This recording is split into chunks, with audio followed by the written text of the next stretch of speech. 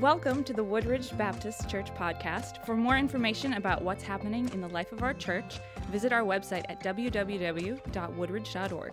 Enjoy the podcast. Well, I invite you to turn to 1 Corinthians chapter 16. So here we've been in this study of this letter that Paul wrote to a church at Corinth that was dealing with a lot of stuff. And this is the concluding chapter. And so when I was thinking about what do I call this sermon, I went with to conclude. I was really digging deep that day, y'all. So here we are in the 16th chapter of 1 Corinthians. And if you're just to take some time and just kind of read like a sweep through the 16th chapter, it would be like, how many of you eat at Luby's? Can I see your hands? Nobody's raising their hands. And I know that's not true. You know how it works when you go to Luby's. You kind of get your tray, you drop it down, and you slide the tray, and you just point at something, and you go, I would like that. By the way, anytime I ever go to Luby's, you know that I'm getting the fish that's in the shape of the square. And you got to add the tartar sauce with it just because, right? Luby's, that's actually the way that this 16th chapter is going to be. I like to call it as his moment where Paul is giving the parting shots because he's wrapping it up. It reminds me of almost like me and Wendy every morning with the girls when we're trying to get them out the door for school. There is a checklist of things that before they go, we just got to do. Do you have your bag ready? Yes. Is your homework in your bag? Yes. Do you have your lunch? Yes. Did you put your ice pack in your lunch? Yes. Do you have your jacket? Yes. Do you have your phones with you? Yes. How many parents know what I'm talking about here? We go through this whole thing, right? And then a lot of times we get out and then the phone will go off and be like, I forgot something, right? It's just kind of the way it works. This is the way that Paul actually structures 1 Corinthians chapter 16. There's just a lot he wants to say in the final moments of what he's writing to them. So let's just jump in and start in chapter 16, verse 1. Here's what he says. He says, now about the collection for the Lord's people. Do what I told the Galatian churches to do. On the first day of every week, each one of you should set aside a sum of money in keeping with your income, saving it up, so that when I come, no collections will have to be made. Then when I arrive, I will give letters of introduction to the men you approve and send them with your gift to Jerusalem. If it seems advisable for me to go also, they will accompany me. All right, so there's your start for chapter 16. Notice what he's talking about. He's talking about giving.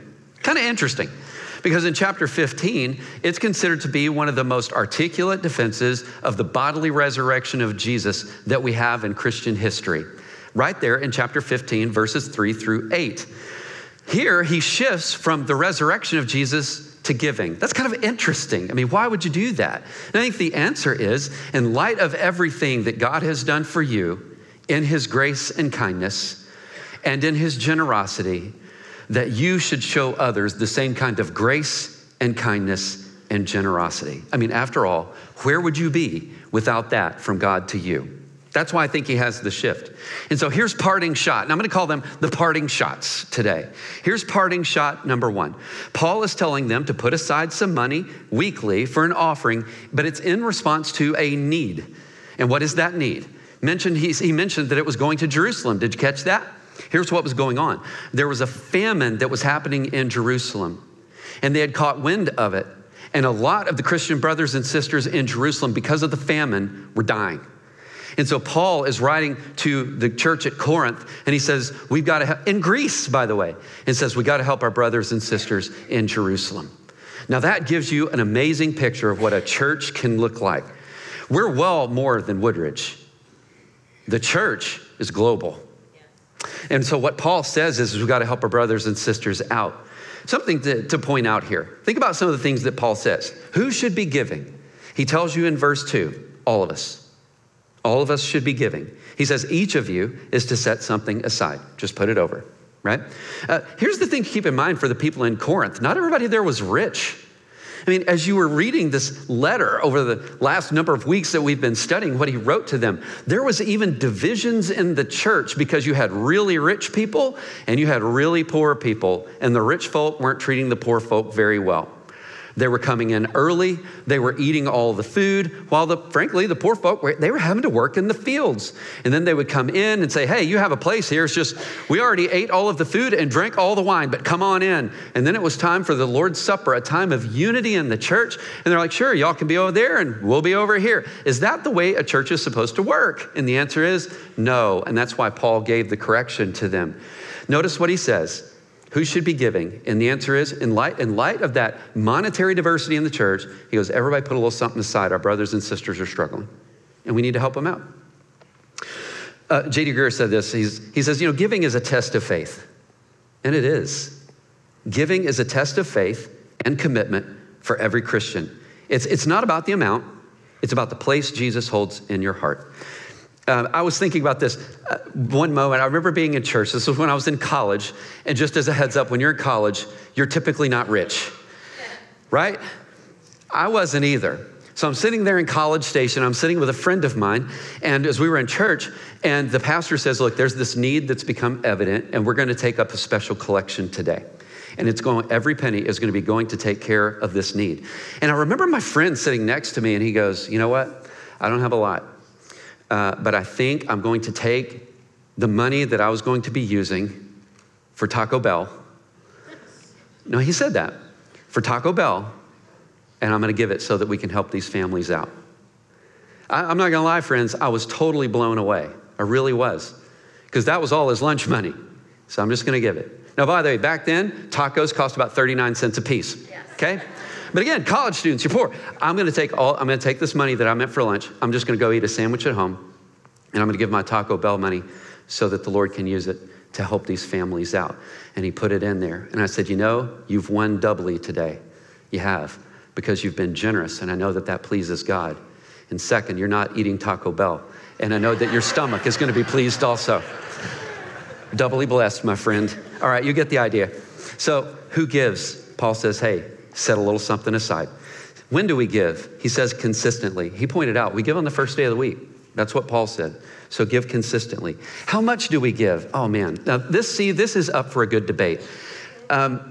There's nothing in the New Testament that actually answers that. There's not.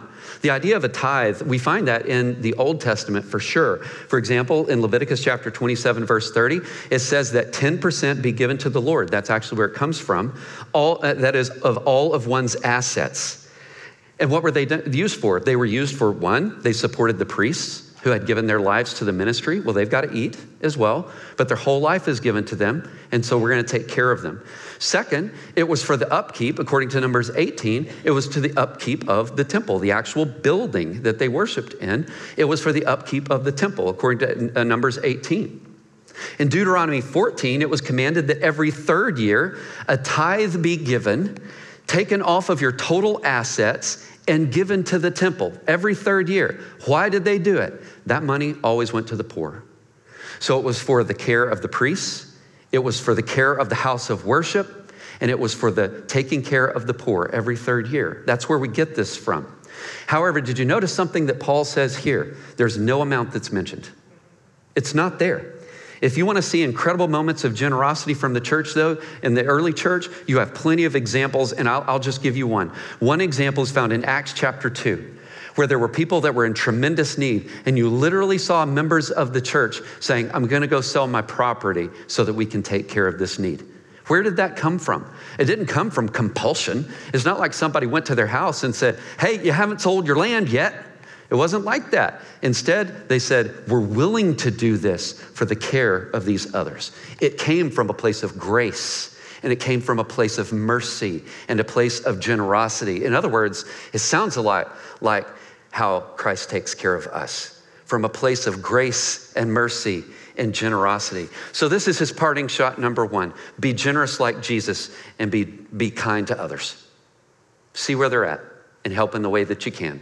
He doesn't mention an amount, but he does mention when, and he mentions why. There's one. Here's parting shot number two. We need to take a lesson from Paul in chapter 16 about the way he looks at the future. And I'm going to ask a question, and this is being recorded, and so don't lie. How many of you like to know in advance everything about your life, like what God is wanting from you? Can I see your hands? You'd like to know now what the future for you looks like. And I'm looking at a lot of liars this morning. Come on, how many of you would like to know today, what's my life gonna look like in 15 years? How many? Come on, can I see it? Okay, here's the reason that I bring that up. Thank you, honest people. Here's the reason that I bring that up. If you look at verses 5 through 9, we actually see a little bit about the way that Paul works in his faith. Here's what he says. He says, after I go through Macedonia, I'll come to you, for I'll be going through Macedonia. In other words, I can make it there. Perhaps I'll stay with you for a while or even spend the winter so that you can help me on my journey wherever I go. For I do not want to see you now and make only a passing visit. I hope to spend some time with you if the Lord permits. But I will stay on at Ephesus until Pentecost because a great door for effective work has opened to me and there are many who oppose me. Did you pay attention to what he actually said there? Notice some of the verbiage. I'd like to come your way. I'd like to spend the winter there. But I might end up somewhere else. Did you catch that? Here's the point. Here's the point.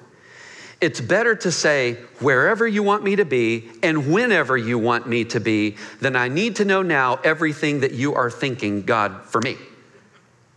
Let's be like Paul. By the way, God doesn't usually work that way anyway. Not usually. Rarely in Scripture do you see God literally map every detail out for people and say, now that I've mapped it out for you, get on with it. Instead, he says, I'm going to do something. I'm going to do something. You remember Abram when he was called out of the wilderness in Genesis chapter 12? God speaks to him, and this was what he said, go to a place I will show you. This is like Abram walking out, knowing that he's leaving everything behind. His job, everything. He's leaving it behind. And when he walks out his front door, just kind of picture this with me. He's like, all right, am I going left or right? Go to a place I will show you. You see these examples throughout Scripture, and you see Paul here saying, man, the Lord has opened up a tremendous door of ministry here. I'd love to come see you, and if I can, I will. What was he doing? He was tapping in literally day by day. Where do you want me to be? And it might change. And that's okay. It might change for me. I was thinking about this week. I remember some years ago when we were in North Carolina, and I pastored on the east side of Raleigh, but I was a professor at Southeastern Seminary in Wake Forest. So if there was no traffic in Raleigh, it was going to take me at least 45 minutes to get home. If there was traffic in Raleigh, it was at least going to be an hour. Mondays were particularly long days because I would teach 3-3-hour blocks at the seminary on Monday. So 9 hours guaranteed in the class. The last one didn't usually end until about around 9:30 at night, and then I had to drive home, right? And I can take you to the spot. I'm out on 540, which is a road, but I'm out on 540, just trying to get back home so I can eat a very late dinner with the dog. And there's a specific, he was always good for it, y'all. There was a specific spot on 540, though, that I will never forget it. It was like something that just came to me, you won't be here much longer. You won't be here much longer. Friends, I wasn't unhappy. The church was going well. The professorship at the seminary was going really well. I had absolutely no reason to leave whatsoever because typically when things are clicking and good, you stay. But that was it. And I remember coming into the house, everybody was asleep except the dog. The dog walks out. I'm sitting in the kitchen getting ready for making my dinner, late night dinner. And Wendy walks out. And I just remember saying, I don't know what this is, but we're not going to be here long. And all she can say is, where are we going? Was a job offered to you? I was like, I don't even know what it means. I don't even know what it means. I can't answer that for you today. About a year later, it was here. You won't be here long. That was all that there was to it. I want to speak something to this. How does God lead us? And I want to borrow some things from other people that I think will help you this morning. And this is the first, and I encourage you to take some notes. How does God lead us? Here's the first. He leads us first by his word. He leads us first by his word. I remember some years ago, a man coming and talking to me. His marriage was struggling, and he sat down, and after him kind of pouring out what was going on in his marriage, I said, I don't see any biblical reason for you to divorce your wife. Those are hard conversations. But notice, I don't see any biblical reason for you to divorce your wife. I just don't. And this was his response to me. He said, so basically what I'm hearing is you want me to stay in my loveless marriage and you want me to be unhappy the rest of my life. That was what he said. And I was like, no, that's actually not what I said. That isn't what I said. Instead, consider this. Proverbs 3:3-4. Let love and faithfulness never leave you. Bind them around your neck. Write them on the tablet of your heart. Then you will win favor and a good name in the sight of God and in the sight of men. Have you done that for your wife? 1 Thessalonians 5:11. Therefore, encourage one another and build each other up, just as in fact you are doing, he said to them. But I said to him, are you and your wife loving one another and building each other up? That's the word of God. Ephesians chapter 4, verse 32. Be kind and compassionate to one another, forgiving each other, just as in Christ God forgave you. Are you and your wife literally living this with each other? Compassion, kindness. You make mistakes. Are you forgiving one another as Christ has forgiven you? Romans chapter 12, verse 10. Be devoted to one another in love. Honor one another above yourselves. Is that the way that you and your wife live together? Because here's the thing. I'm going to guess this. You don't like her much right now. I'm going to guess that. She went in the room. I'm going to guess this. You don't like her and she doesn't like you. But living this, love can restore the like. Go to the word first. Embody it. It will change you. It will change you. It will change the way that she sees you. It will change the way that you see her. It will change everything. That's just one example, but it's an important one, my friends. The first way that God speaks to you is in his word. Be in it. Here's the second way. He speaks to you through his people.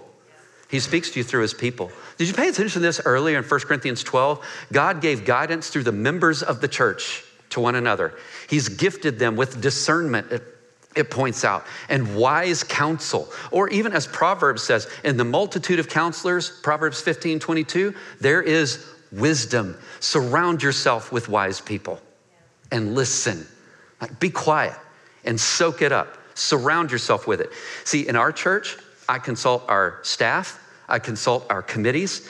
I consult people outside of our church regarding important decisions. The reason, they might see things that I don't see and keep me from making unnecessary mistakes. And I shut my mouth and I listen to them. People that are godly and wise, I will listen. Surround yourself with those folks. God speaks through his church. Here's the third. He speaks to you. He speaks to you. I already gave you the one example before on 540. He was like, you're not going to be here much longer. But I'll give you another example. William Lane, there was this word that came to Elijah. You might remember it. He's had this tremendous victory against the prophets of Baal. And then Jezebel's after him. And he's like, this is crazy. I mean, just had the win. And then he goes into this depressed state, right? And all of a sudden around him, you see chaotic weather and everything. But there's this one part in 1 Kings 19. It says, and then the Lord spoke to Elijah in a still small voice. He will speak to you. He will speak. The question is are we listening? Another way that God communicates with us is our circumstances. Just what's going on. One of the top Christian apologists in the world, that means a defender of the Christian faith, is a guy named William Lane Craig. The Lord has blessed his ministry tremendously. He has led people to the Lord over the world. He wanted to be an athlete. If you just kind of read his testimony, he wanted to be an athlete. He's got 2 PhDs. He's a little smart. The problem is he actually has a degenerative disease, and if you look at his hands look like this. Sports wasn't going to be his thing. See, the Lord spoke to him through his circumstances. And if you listen to his testimony, here's what he would say. That was hard for me on the front end because there were just things that I wanted to do. And I knew that I was never going to be able to do them. But they opened the door for where God really wanted me to be. And I'll take it. God speaks through your circumstances. I'll give you another example. It's a person that I know very well. Someone that I love a lot. And they came to a point where they were at in their career and vocation and place of work. And they were being asked to do some things that were incredibly unethical. So they reached out to me and they're like, what do you think I need to do? And I was like, don't violate your ethics. And here's the point. He said, yeah, that's easy to say, but I have a wife to feed. I have a son with very special needs. It's incredibly expensive. That's fair, isn't it? That's fair. I didn't mind him saying something like that. And I said, I'm going to believe that the Lord is going to provide for you. Here was the kicker. You go to the next day. I get a call the next night. He says, well, this was interesting. He says, I left work and I went over just to grab lunch.